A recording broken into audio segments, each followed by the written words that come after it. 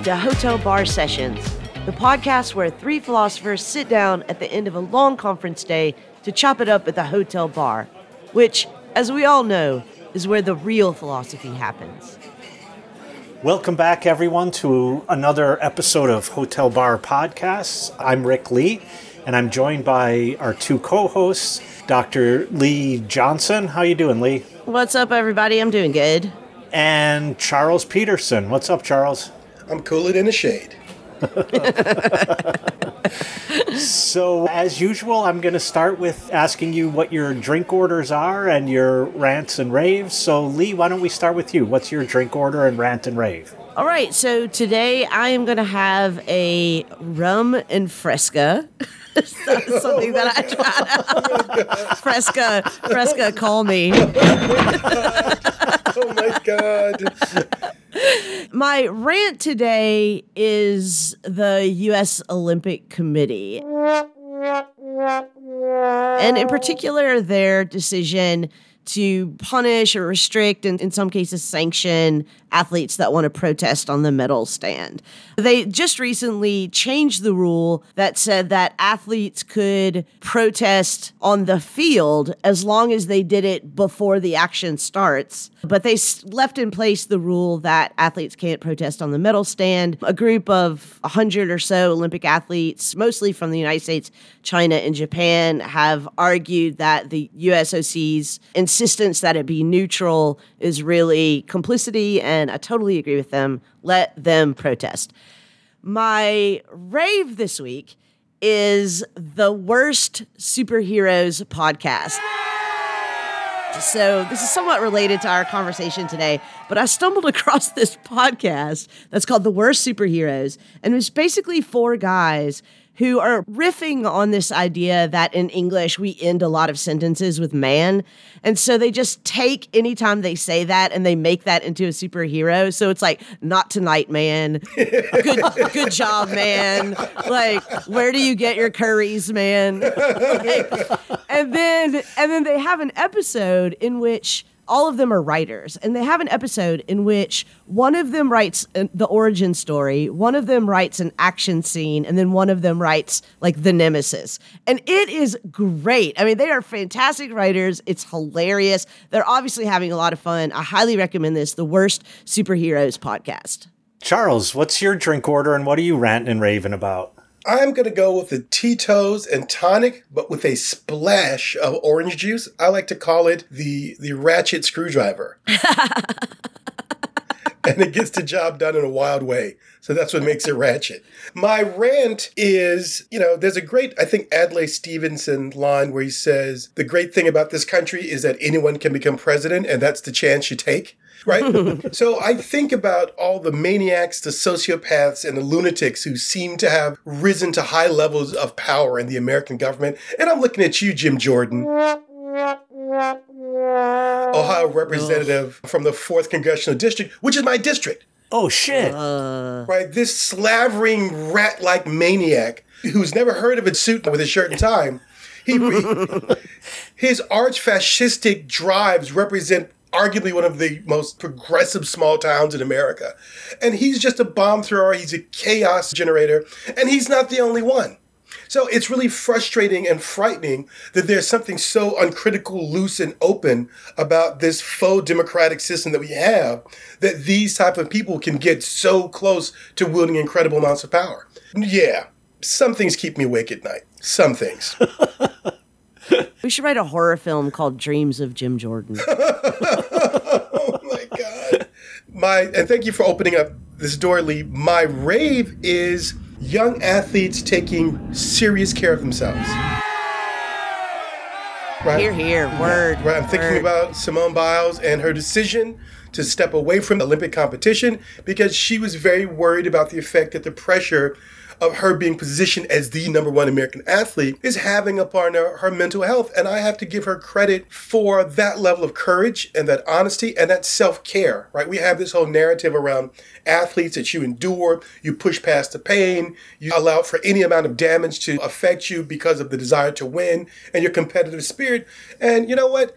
I like the fact that she says, I'm not going to kill myself because ABC wants higher ratings. And I have to love that. That self-love, that self-care, and the other athletes who've come around her in support. Yeah. Right? I have to give her credit for that. And she's like, and I'm still going to be the GOAT. Right. I'm always the GOAT. Right. I'm always the GOAT. So deal with it. I don't have to do little dog and pony shows for you to see that I'm the GOAT. Right. Exactly. I'm not dancing for you. So my rave is for Simone Biles. Osaka, the tennis player, who made the same decision during the French Open. And I have to give them credit for showing a real type of leadership and modeling for younger athletes. What about you, Rick? What are you ranting and raving? Well, first of all, what are you drinking? And what are you ranting and raving about this week? So I studied in Poland for a little while, and in Poland, like in many countries in Europe, they have black currants, which is a wonderful fruit, and it makes a delicious juice. And so I invented a drink, vodka and black currant juice, that I call the Cape Codski. All right. So that's what I'm drinking. My rant, so I'm going to stick with the Olympic theme, my rant is the fucking outfits of women's beach volleyball. I mean, come on, people. This is absolutely ridiculous. They're like, we found these 2 shreds of fabric on the floor. Right. Could you squeeze yourself into it? The Onion had a headline pointing to the net and saying, this is what keeps them from having sex. So I'm ranting about the women's beach volleyball uniforms or outfits. My rave is the Speedos that the men divers wear. Yes. I love They're that. amazing. I love that. You could wear those all day long. Thank you very much. Yeah, I think I'm going to pull out a pair and go to the public pool. Just to see what the response will be. Freedom! That's my freedom. And all of us are going to have to take a break for our mental health. You can't unsee that. You cannot unsee that now. And you're welcome.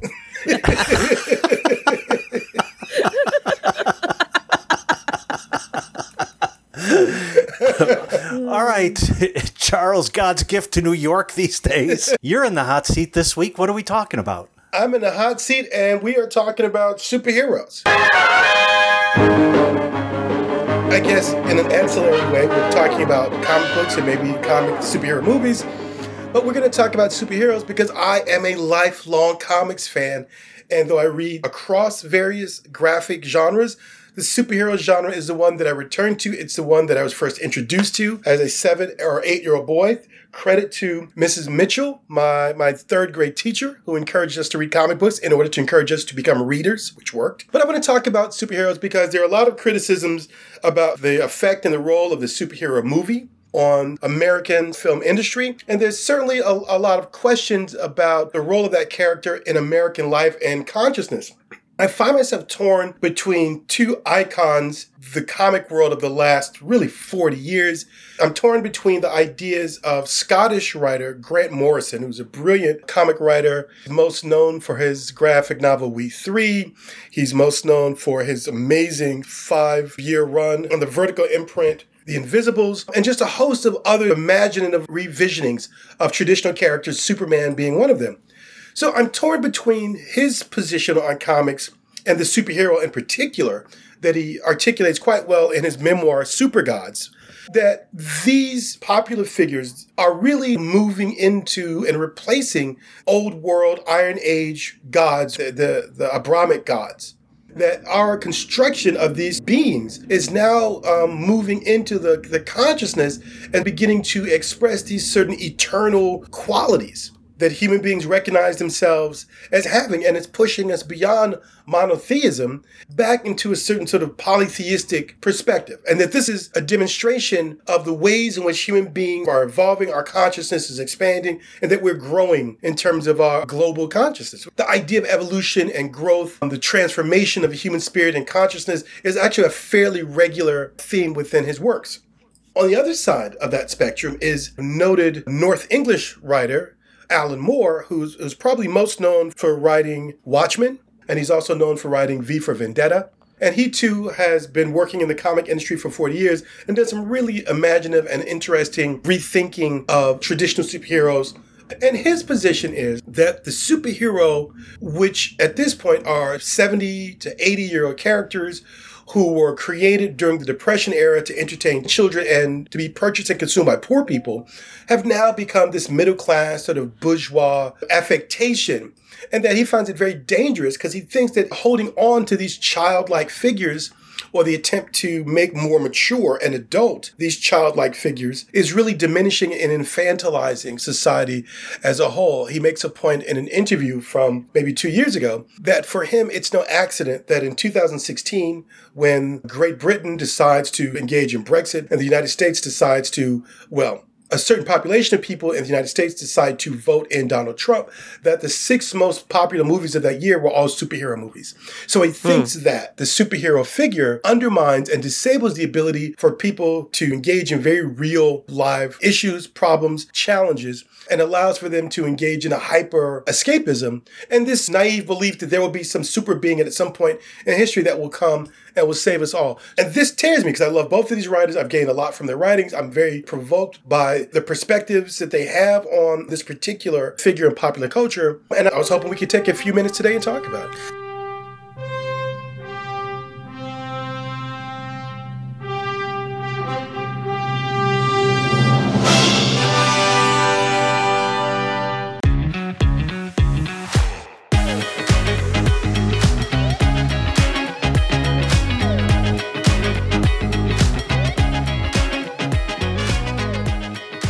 So, Charles, let me ask you, well, actually 2 questions. My first question is, what's your superhero? What's your name? What kind of powers do you have? Oh, I'm Sleepy Man.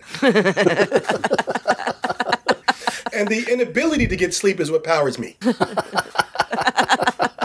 It drives my cranky power. So based on the cranky power, I can get amazing things done, but in a really bitter sort of way. I mean, I'm not gonna lie, I'm quite powerful when I'm cranky, so there you go. That's like a legit power. Cranky gets shit done. Isn't that just the Hulk? Yeah, there you go. Yeah. There you go. But my other question is, picking up from Moore's position. So I have to admit, as a child or an adult, I don't have anything against them, but I've never really gotten into comic books. And my only relationship to superheroes is either through, what was that, the Justice Friends? It was a cartoon when I was a kid.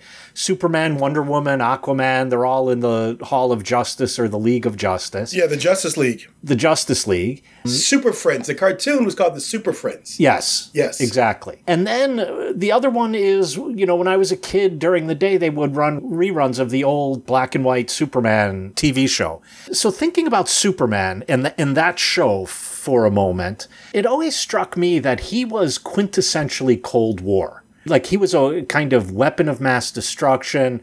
And then when I hear you talk about Moore's position that in the same year that Brexit happens and Trump happens, the 6 greatest grossing movies are superhero movies, I'm wondering, is it possible that superheroes are just kind of empty in themselves and can be redeployed in multiple contexts? Oh, you mean, do they have a malleability that can be arranged, rethought? Well, sure, certainly, right? I think this gets closer to Morrison's idea that they do function as these pantheistic beings, these elementals that can refract and reflect. There's a hollowness about them, but it's not a bad hollowness. They're adaptable based upon the circumstances and conditions and the needs of the perceiver, or, let's go there, the believer. The ways in which you will find, let's say, indigenous African deities who, once they are brought to the New World, take on different forms and different characteristics and different elements, right? It's still the same fundamental being or the same fundamental idea or concept.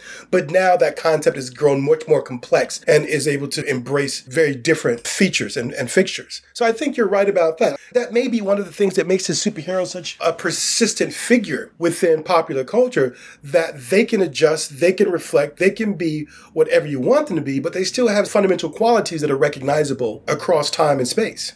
I have a question, and full disclosure, like Rick, I also have never really read comic books. I think I might have read a couple of graphic novels in my life. I read Funhouse and what's the one with the weird name? Persepolis. Yeah, Persepolis. I've read those two, but I didn't read comic books as a child. So my entire exposure to superheroes is through film and television and just like cultural tropes.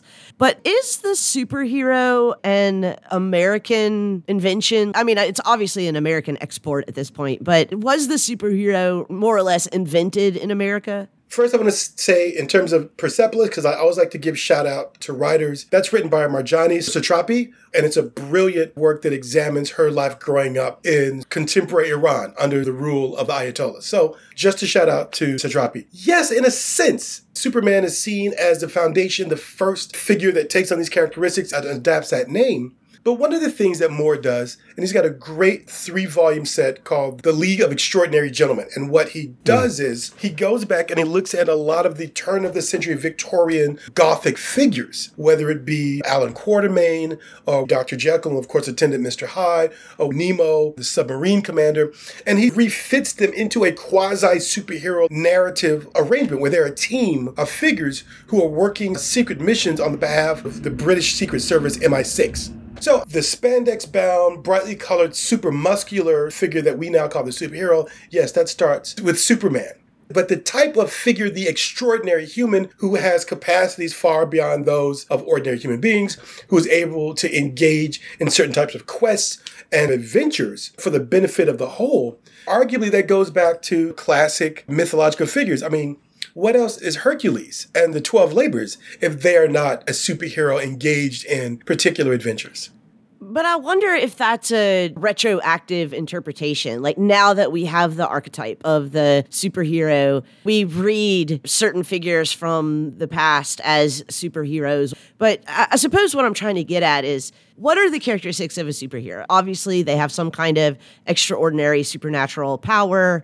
They have some kind of a complicated psychological origin story. And they have this responsibility to save ordinary humans from whatever troubles that they have created for themselves. Is there anything else? Because that wouldn't surprise me that that sort of a figure is an American creation. Can I just say that notice in Lee's definition there, Batman is not a superhero because Batman has no supernatural power. And I'm sorry, you don't get to be a superhero just by accessorizing well.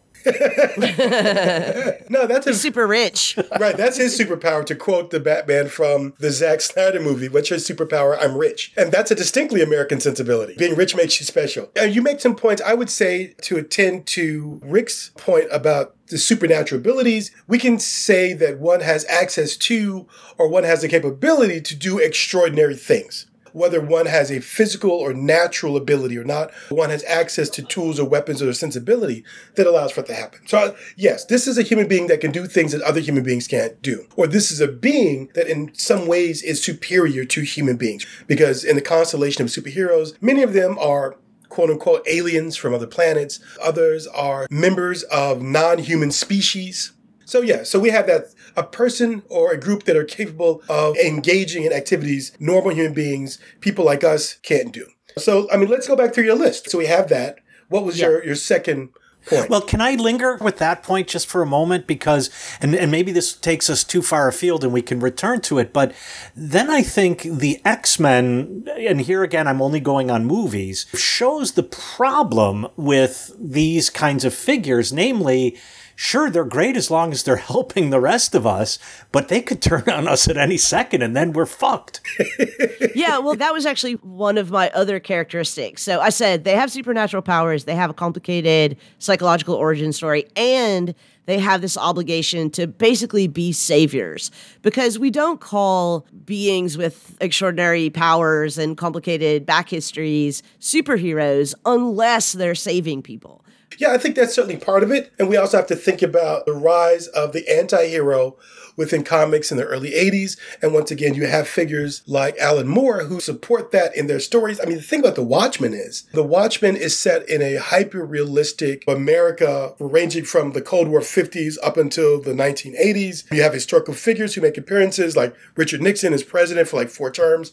But really, the thrust of the story is to look at a group of superheroes over time, over 30 years, who are very human, very fragile, have their own inner turmoil, emotional and psychological complications. And what does it mean to have a figure like that have power and a certain influence over the affairs of a nation or a planet? The ongoing theme or motif within the comic is who watches the watcher, hence the term Watchmen. So what do you do with these figures who have placed themselves above or who have capabilities beyond the average functioning of society? And what does it mean for them to be, in many cases, just as damaged, just as problematic as regular humans? So then let me go back to Lee's point, because in what you were just saying, Charles, it made me think that this is what Aristotle would call arete. That's often translated as virtue, but it's virtue plus excellence of all kinds. And so it seems like, as you put it, the 80s, the more standard superhero was someone who was a person of arete, of both a mastery of a certain kind of ability, but they also have virtue in the ethical sense, right? They will work on our behalf. They're always for good and never for evil. And so then I think you're right that the analog here is not, as I think it was Morrison says, to the Greek gods, but more to the Greek heroes. Who, some of them have a semi-divine origin story, but none of them are divine as such. Right. And so it seems like that's the precursor is the Greek heroes. But then in that case, I always wondered, didn't Greek children secretly hate these heroes? Because your parents are like, why can't you be more like Hercules? Why can't you be? And you're like, fuck Achilles. I'm sick and tired of hearing all the time about Achilles. And by the way, in the Iliad, Achilles turns out to be like a crying bitch. He is such a whiner. Such a whiner. They murdered his lover. Does anybody respond well when your lover gets murdered? He just met her. I'm talking Patroclus. Oh, that's what I was like. I was like, her. What? Oh, I thought you were referring to the slave. Yeah. I think that you have a very good point in terms of it's the Greek heroes who serve this template, this arete, the sense of goodness, because who are you committed to and who you're willing to act on behalf of is what makes you either a villain or makes you the hero. But maybe this is another difference between the Greek heroes and the contemporary superheroes, is that the contemporary superheroes use their powers or whatever to save the world as a kind of proxy for saving themselves. I mean, that's why we have these complicated backstories. As Charles said earlier, they're working out some inner turmoil. And their savior job as superheroes is also a way of working out that inner turmoil. I don't think that we really see that in the Greek heroes, do we? I mean, I'm going to be honest. Greek literature is not my area of expertise. I'm sort of Greek hero adjacent in the way that I'm superhero adjacent. But is that not true? I think I would say that what has happened is I think the darker elements are there within the Greek heroes, but in the way in which they're presented to contemporary audiences and children, you don't see the full scope of the life of Hercules. Think about the way in which he murdered so many beings, or that he gets drunk because he's manipulated into killing his wife and his children. There's always some maiden being kidnapped and probably raped. So what you have is a glossing over of a particular type of martial and patriarchal culture in the translation and the diminishment or the smoothing out of these tales over the course of time. I think if you go back to the original myths, you'll find that these are much more complex figures. Now, having said that, to me, that's what makes them interesting. And not all superheroes within the contemporary canon have these complexities. I think they all undergo or have to endure some sort of tragedy. But not all of them are like Batman, where they have this inherent psychological flaw. If we're going to think about these figures as being idealized models for behavior, because that's how I took it as a child reading comics, even then I was impressed by this bold statement of moral and ethical values, these moral lessons and exemplars that one can get from these stories. Even if they are ethically complicated or morally diminished, or there's some degree of psychological damage that they're trying to work through, part of what makes them a hero is not just their ability to defeat the techno monster who's come to destroy Gotham City, but it's also their ability to overcome that conflict, to overcome that damaged part of themselves, and despite their turmoil, still see the way to do the right thing.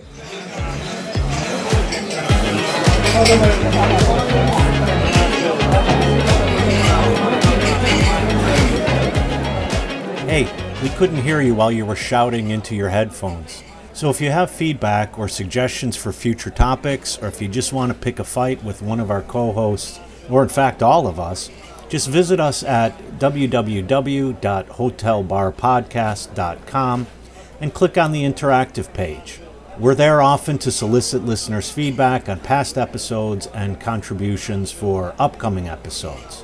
If you want to belly up to the bar with us, at least virtually, you can always email an audio clip, keep it under 2 minutes please, to hotelbarpodcast@gmail.com. If it's interesting, we're going to steal it from you. If it's not, we'll send you our Venmo handles and you can virtually buy us a drink.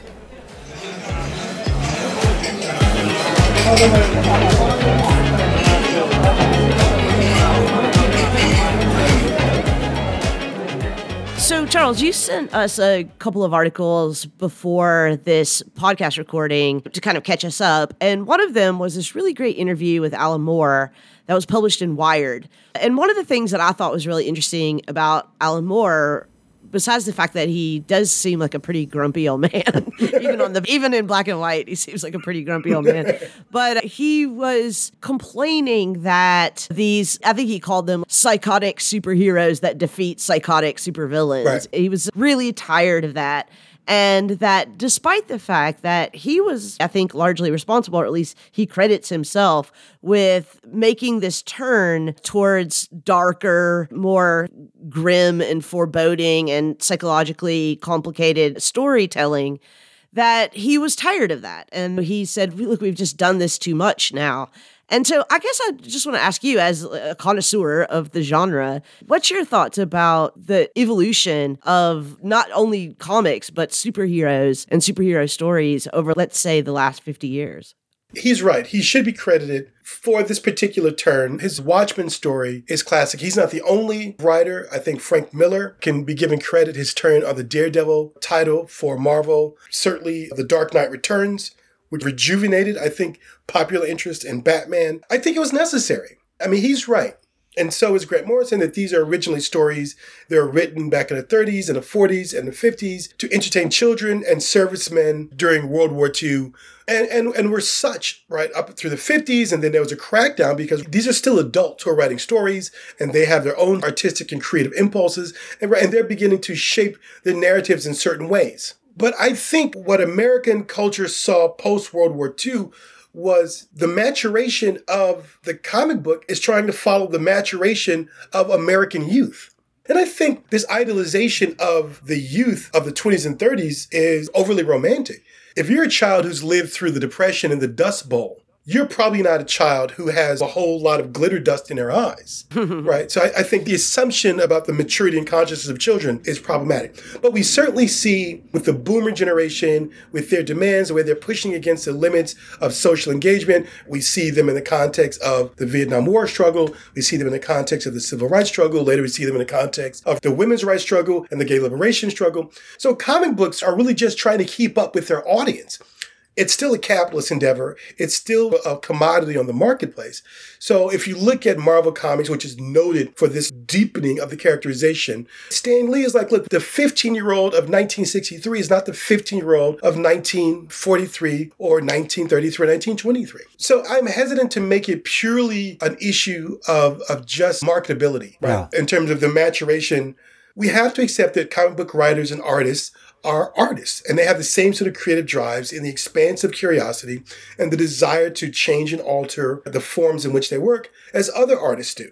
But then, do you think, Charles, that if it is the case that there has been, in general, okay, obviously there are going to be outliers and so on, but if in general there's been a kind of darkening over of the superhero, let's say since the 80s, that characters themselves are a little bit darker, maybe because of the psychological complexity Lee was talking about earlier, maybe because they struggle with either knowing what's right and wrong, or maybe maybe mistaking the wrong for the right or something like that.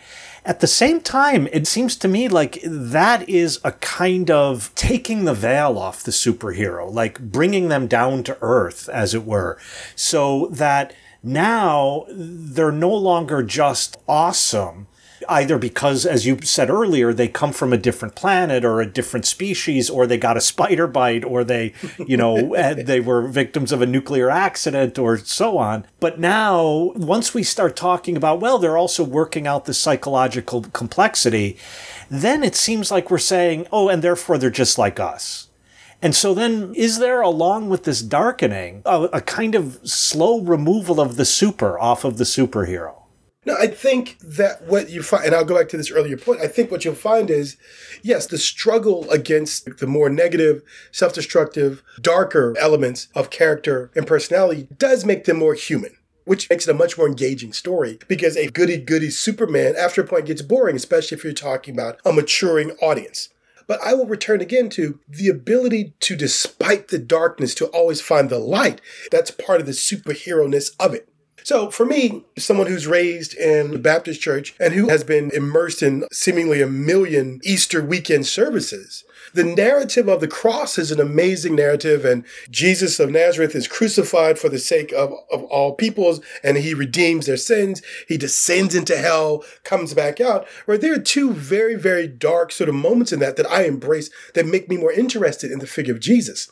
The first is in the Garden of Gethsemane, where he's praying and he knows he's going to be taken to the cross. The spirit is willing, but the flesh is weak. I don't want to do this. So I'm interested in the Jesus that's wrestling with, who's struggling against, and who's very doubtful of the pure path and destiny, the superheroic nature of that person's position within this divine story. So that's interesting. But what's also interesting to me is once he dies on Calvary, if you believe this, and descends into hell, if you embrace that part of the narrative, technically there's no God. Technically Jesus is gone. Technically we have this huge void within the divine and metaphysical order. And there's no guarantee that Jesus in this narrative is going to win. But he emerges on the third day, he rises, he makes himself known to Mary and her friends, so forth and so on. I'm interested in the personality that has to war through hell, despite their doubts, despite probably the ease of giving up. To me, that's heroic. So the characters that were created in the 80s and into the 90s, to excess, this sort of grittier idea of the superhero became excessive because imitation is the greatest form of capitalism, and it gets abused and it gets less interesting, and there is some pushback by the late 90s into the early 2000s. But to me, that's more of a compelling character, because that's the type of character that the average human being can identify with, because we all struggle with some darkness. We all struggle with some complication. We all struggle with some uncertainty and doubt. But to have a model that, despite that struggle, still achieves and does the right thing at the end of the day, that's a hell of a model to have. And that's a hell of an exemplar of what human beings should engage in. That's a really interesting interpretation. I'm not entirely resolved about this, but I've wondered before whether or not the figure of the superhero is an afterthought. So go with me here. So the idea is that there's this world that is threatening and that is disordered and that poses real dangers to us that we can't meet. We can't meet it on its own terms. And so we invent this superhero to deal with the world as it is. But then other times it seems like the superhero comes first, and then we invent the supervillains. We invent the problems that the superhero is going to save. It sounds to me like you're falling more in the second, that the interesting thing about the superhero is the character of the superhero, and the drama surrounding the superhero is just the sort of mise-en-scène in which we tell the story of the superhero's character. Is that a fair characterization, do you think? It's an interesting one, right? Because I would say, well, what is human life? It depends on how you think about and your relationship to the question of the human personality. Ultimately, is it just human beings in some sort of Newtonian process of reaction and counter-reaction? Or is there something like central to us as beings that we have to consider and nurture? And that is really the most important part of our humanity. Not necessarily the circumstances we're in, which has its influence on us, but who are we cultivating? Who are we being? Who are we developing? Who are we nurturing? What are we trying to do with the self in the midst of these circumstances? But it would also make this superhero type and superhero stories an incredibly narcissistic engagement for us. It's just a way of talking about ourselves. I mean, maybe all stories are that, you know. Yeah, I was gonna, and not to be flippant, I was like, well, I mean, I'm saying like as opposed to talking about the world, you know, that's a little bit of a ham-handed formulation. But I think about, for example, in classic science fiction, we invent these aliens or other beings or other powers or other planets or other worlds as a way of talking about our world and what's right and wrong with it, or what could come to it we're worried about, what might be hidden in its dark corners or whatever. But at least on this interpretation, it seems like superhero stories are really just about talking about ourselves, not the world. The world is an aside. Yeah, I mean, sure, but, know thyself. If you want to go back to Socrates, I mean, not in a flippant way, but what story isn't about us? What story isn't about getting the reader to reflect upon themselves? A few weeks ago with a group of friends, I read the last story in Joyce's Dubliners. I read The Dead. A fascinating story and a brilliant piece of modernist literature, but at the same time, I'm thinking about what my relation and parallel identity is with the main character of Gabriel. I mean, I don't know that I think that all stories are that. I mean, yes, I think that we can find insights into human nature such that it is in all stories that involve humans. But I do think that some stories are about worlds and not necessarily the nature of the human being. Give me an example. I'm not saying you're wrong, but I'm curious to see your example. 1984. It's a story about a compossible world. Sure, it is. Not necessarily. I mean, yes, it's got characters in it. Right. And yes, the characters are interesting. And yes, the way the characters react to that world seems to give us some insight into how human beings work. But it's really about the world that is built there and not primarily about the heroes and villains in that world. But I also think that it's also a story that asks implicitly, how would you behave in this world? Who would you be? What choices would you make as a subject or a citizen within this circumstance? I mean, I think so too, but I think those questions are questions about the world. Whereas I think the questions that Superman, when I watch Superman movies or Batman movies, like how are my past traumas shaping who I am? Like they're incredibly narcissistic in that sense. But Lee, don't you think that 1984... I'm not 100% committed to this. I'm literally like spitballing here, but no, it's compelling. It's occurring to me as we talk. Well, not to pick on the example, but I would say 1984 is not just about the world, but about the fact that who we are now can make that world. And so when you said compossible, with the emphasis on the possible side of that. Going back to the point you made earlier, it made me start thinking that, so Charles raised the big specter of Jesus, who, by the way, had another superpower, namely he had fantastic abs. Well, it's 30 years as a carpenter's apprentice. He's picking up timber, he's chopping wood, he's nailing, hey. And a pretty solid posse, too. Yeah. Yeah. So some of them are a little shaky, but in general, they're okay. Who doesn't have one? Who doesn't have one sketchy figure? Is it me, Charles? You have said it. So when you started raising the darkness of the story of Gethsemane and also the descent into hell and the instability there, that analogy starts making one think that the role of the superhero is salvific. And then to bring that in line with where Lee was going, there is something to me always a little bit odd if that superhero is not from our world.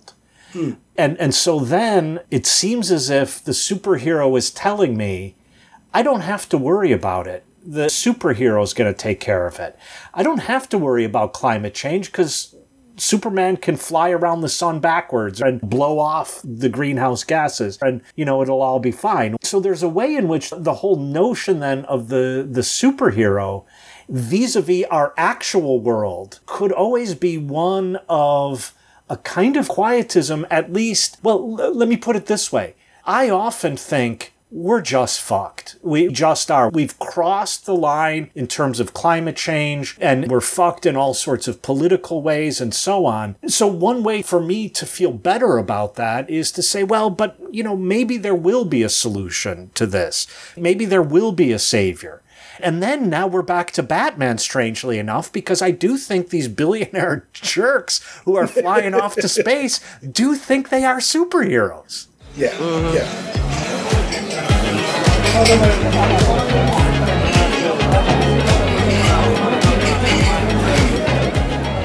Hey listeners, we're virtually toasting you here at the hotel bar, but since we can't put our next drink on your tab, we figure the least you can do is follow this podcast on Twitter, at Hotel Bar Podcast. You can also follow our HBS hosts individually on Twitter to catch their off-air thoughts. Charles is at CF Peterson, that's at C_F Peterson, and Peterson is spelled with an O. Rick is at Rick Lee Philos. That's Rick Lee with 2 E's and Philos spelled like half the word philosophy. And Lee is at Dr. Lee M. Johnson. The doctor is abbreviated DR and Lee is spelled Leigh. Now, on the off chance that you weren't just furiously scribbling notes while I said that, you can visit our website at www.hotelbarpodcast.com and find everything you need to know about how to follow and listen to us there. Now, back to our conversation.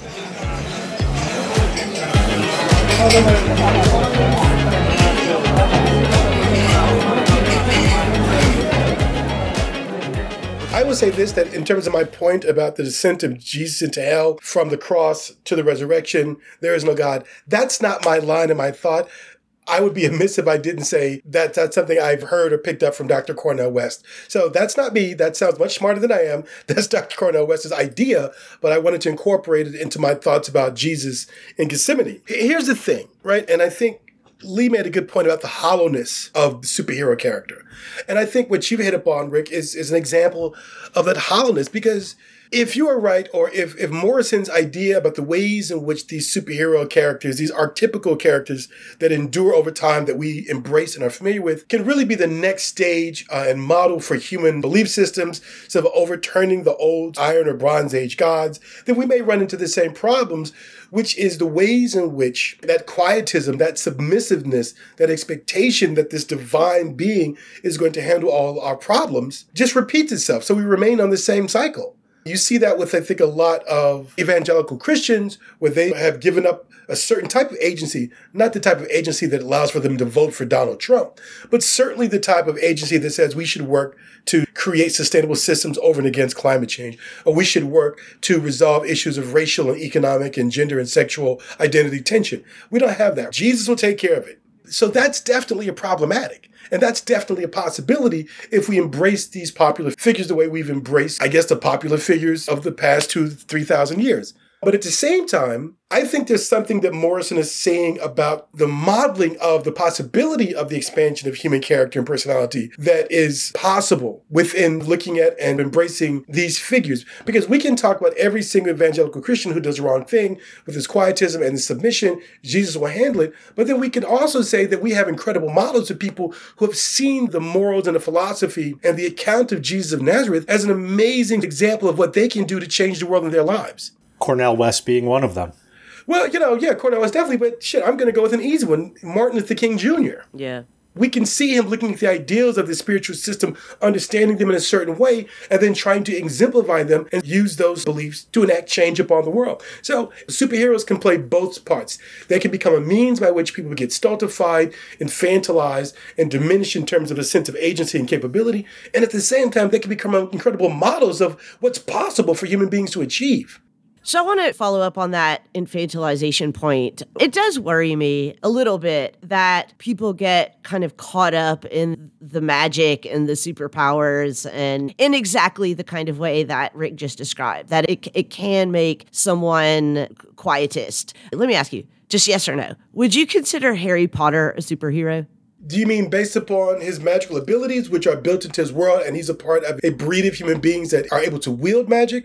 Or do you mean his ability to endure these tragedies, to still pursue goodness and truth and justice? Now, if you're talking about Harry Potter's superhero-ness being exemplified in his moral behavior, yeah, you can put him within that framework. Going back to the earlier Alan Moore use of Gothic characters from the late 19th century, this type of story of the exceptional being who engages in extraordinary acts to overcome overwhelming odds is extremely common to human consciousness. And comic books and superheroes are just another manifestation of that. So yes, to answer your question, one could call Harry Potter a superhero. Yeah, well, I agree with that. I think that Harry Potter is a superhero. I mean, what distinguishes Harry Potter from all the other little magic kids and wherever they are is that he saves people, right? He has all these psychological problems and they drive him to save himself by saving everyone. Right. So he seems like very classically superhero in that sense. And I think I might have said this before, but the very first year I started teaching, which was in 2007, the freshman class that year were the same age as Harry Potter. So apparently, as the books went on, I've never read the Harry Potter books, but as the books go on, I guess he ages in real time. So they had grown up with Harry Potter. And so I'm talking about people who would probably be in their early 30s now. One of the things that I am getting somewhere with this. One of the things that, and I apologize if you are between the ages of 30 and 32, and I'm talking about you. But one of the things that I noticed about this group of students who I taught in a freshman great book seminar, where we're reading the Iliad and we're reading Gilgamesh and we're reading the Hebrew Bible, is that everything got translated through Harry Potter, right? So everything got translated through Harry Potter. What I also noticed about them was that they embraced this sense of themselves as like, we believe in, I mean, whether or not they literally believe in, but like, we believe in magic, we believe in these other possible worlds.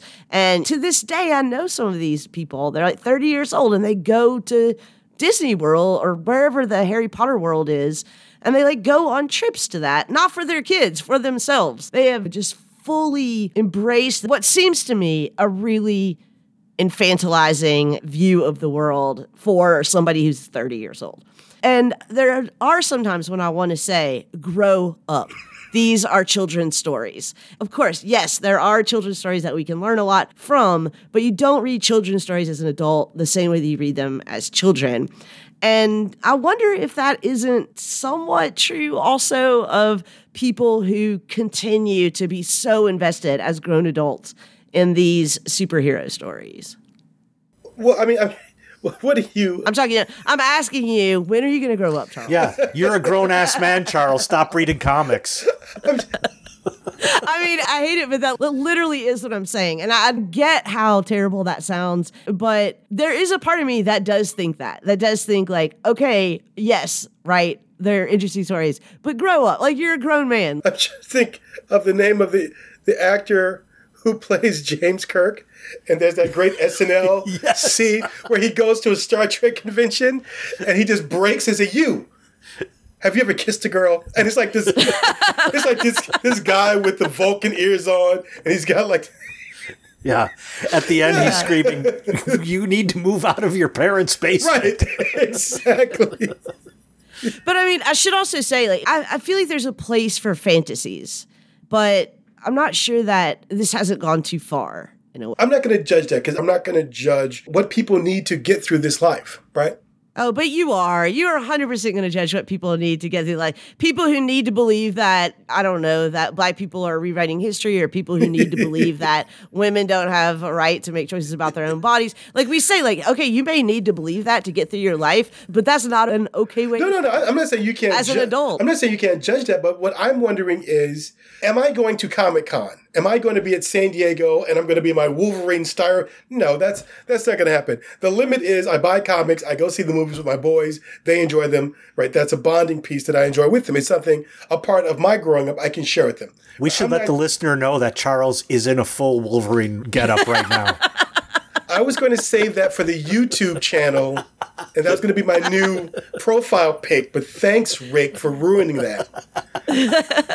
But, you may not do that, Charles. No, but there are people who do. There are millions and millions and millions of dollars spent every year. Sure. By adults, let me say. Yeah, and we can talk about the ways in which that's sort of instigated and provoked by these mechanisms of capitalist expansion, without a doubt, right? This is very corporatized as well. And and if you're going to put certain types of religion, monotheistic beliefs on the same level as, right, these sort of Harry Potter sort of believers, I don't think that's an accident. I think J.K. Rowling was intentionally creating a Christ-like figure. 100%. in the figure. Yeah. So you can't separate the two. Now, yeah, I think if your religion is telling you that a woman can't do what she wants with her body, or that black people are subhuman, or any of the reactionary shit that we see coming out of evangelical Christianity, or any of the reactionary, destructive things we see coming out of sort of certain interpretations of Islam, which is not all of Islam, but a particular reading of Islam. Yeah, that's deeply problematic. But the fundamental need to acknowledge that there may be larger possibilities and forces and worlds that inhabit or expand beyond our own mundane existence, that may just be human beings. So for you to tell people, stop going to whatever the hell the park is in Florida and going on the Harry Potter Hogwarts ride, right? You might as well tell these Greek shepherds to stop creating the chthonic gods or the Olympian gods. There may be a part of us that needs to expand and hope that there's something beyond simply what's in front of us in terms of the material existence. In most cases throughout history, a pretty shitty material existence that most human beings have lived. And arguably, that connection to the fantastic or fantasy or the imaginary has actually led to really incredible transformations of human life. Really positive transformations of human life. I agree with you. I mean, people can believe whatever they want to believe as long as they keep doing the good work in the actual world that we live in. Exactly. So if you need to dress up in robes on date night with your wife, and I'll just leave it there, to get you between Friday night and Monday morning, but on Monday morning, you're like a public DA in Brooklyn doing the good work, you know. Yeah, then I don't care. Yeah. God be with you. And also with you.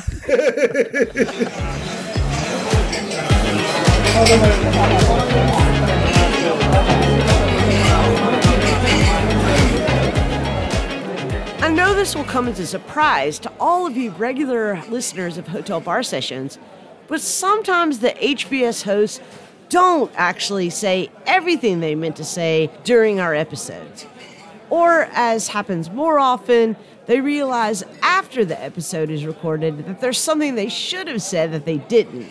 For that reason, we have a whole section on our YouTube channel and our website dedicated to a video series we call Afterthoughts. Once every 3 episodes, Charles, Rick, and I record a video, so yes, you can see our actual faces, in which we more or less try to reviewer number 2 ourselves. You can check the Hotel Bar Sessions Afterthoughts on our YouTube channel. Just search for Hotel Bar Sessions on YouTube to find it, and be sure to subscribe when you do. Or you can also find a feed to our Afterthoughts under the Listen tab on our website at www.hotelbarpodcast.com. Now, back to the conversation.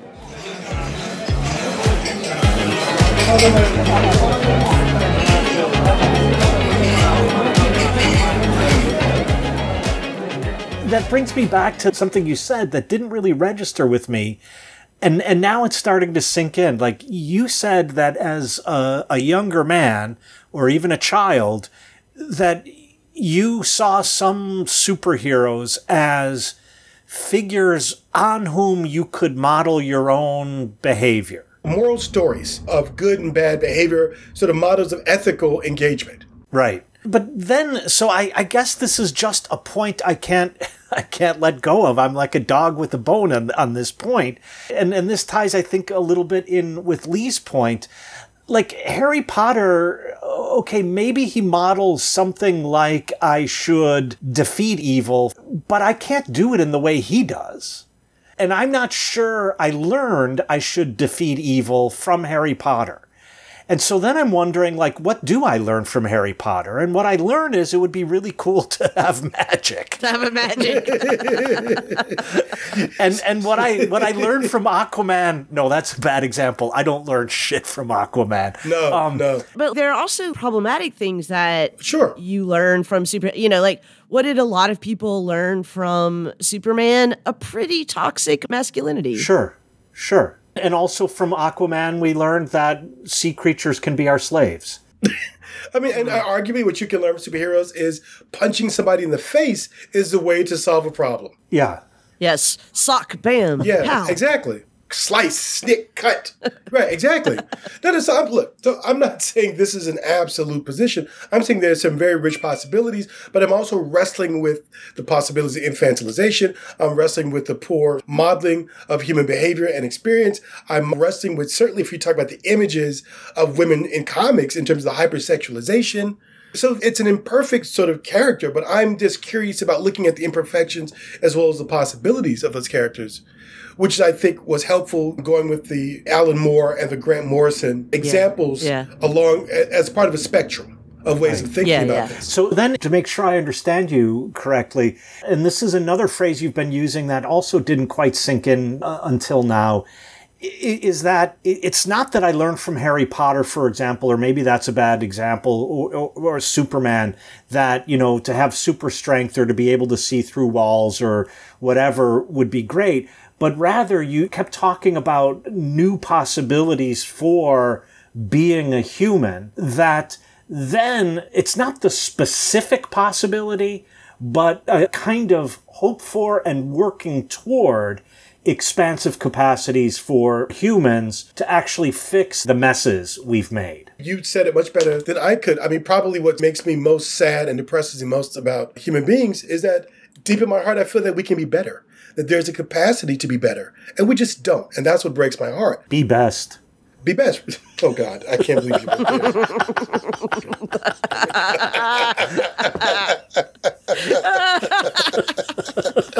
All right, Charles. So I feel like I have been a little hard on the superheroes. And I do want to say that I do love superhero movies and television. And I absolutely understand why people find it so fascinating. And I've learned a lot from you in this conversation. But I have a question I want to ask you that I've always wondered, which is, why do people who love comic books hate comic movies? Like, why do people who love superheroes in comic books hate superheroes in film and television?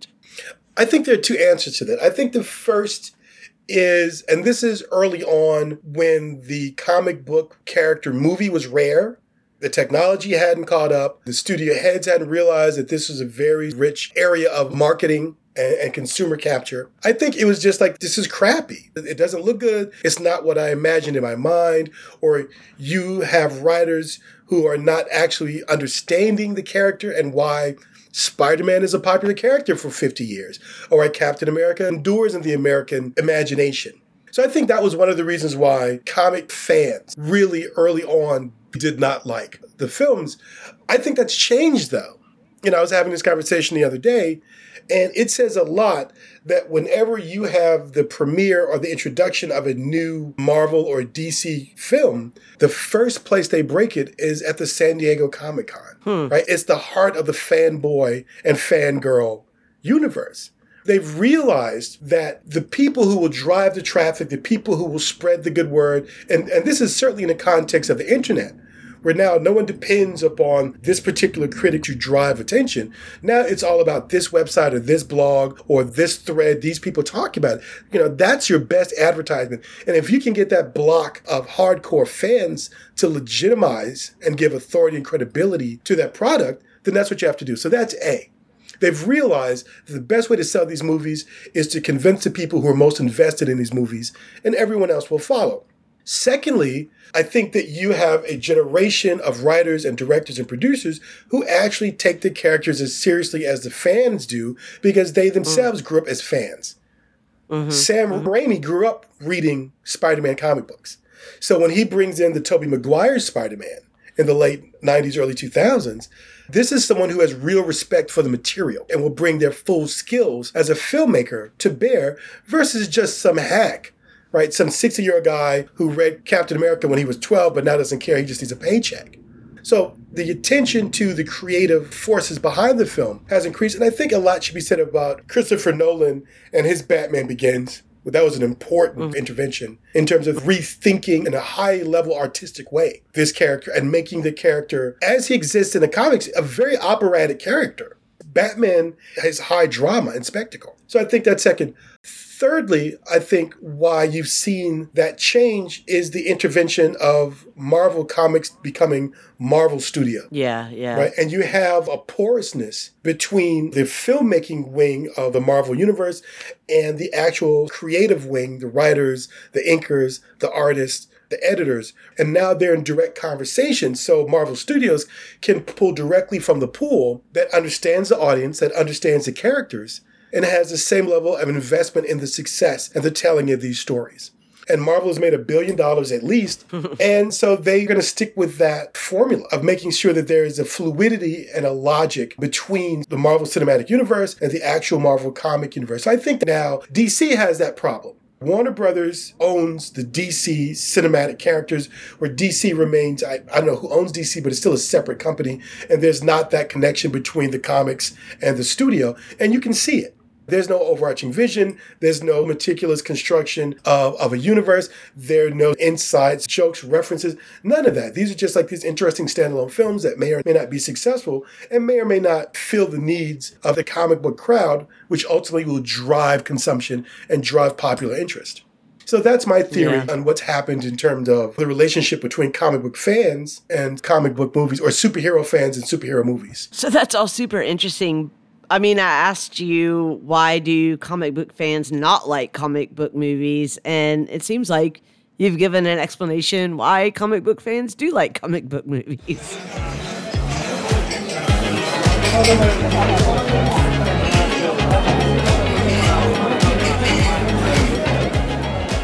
Well, unfortunately, it looks like Frangelica is trying to give us last call again. Our super waitress. Oh, our super bartender. Franny, come on. Oh, Fran. Oh, Franny. So, Rick, you are in the captain seat next time. What will we be talking about next time? I want to talk about the role of and working of specialization within academia, and I think it's going to be primarily, humanistic disciplines in which there are what frequently are called subfields. So within philosophy, we might have feminist theory, race theory, medieval philosophy, ancient philosophy, Asian philosophies, queer theory, and so on. All of these are specializations that have developed very sophisticated methods. There are skills and tools that are required in order to pursue them.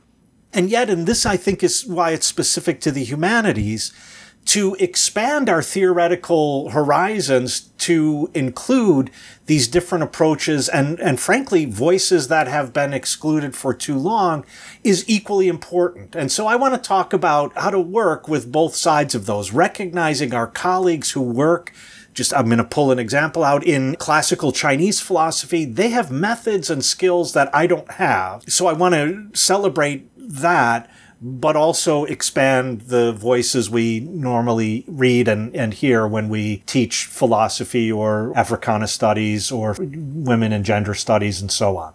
That sounds like a great conversation. I'm very excited. Yeah, it does. I don't know if this is true in all of the humanities, but in philosophy, when we go on the job market, we have to list our AOS and AOC, which stands for area of specialization and area of concentration.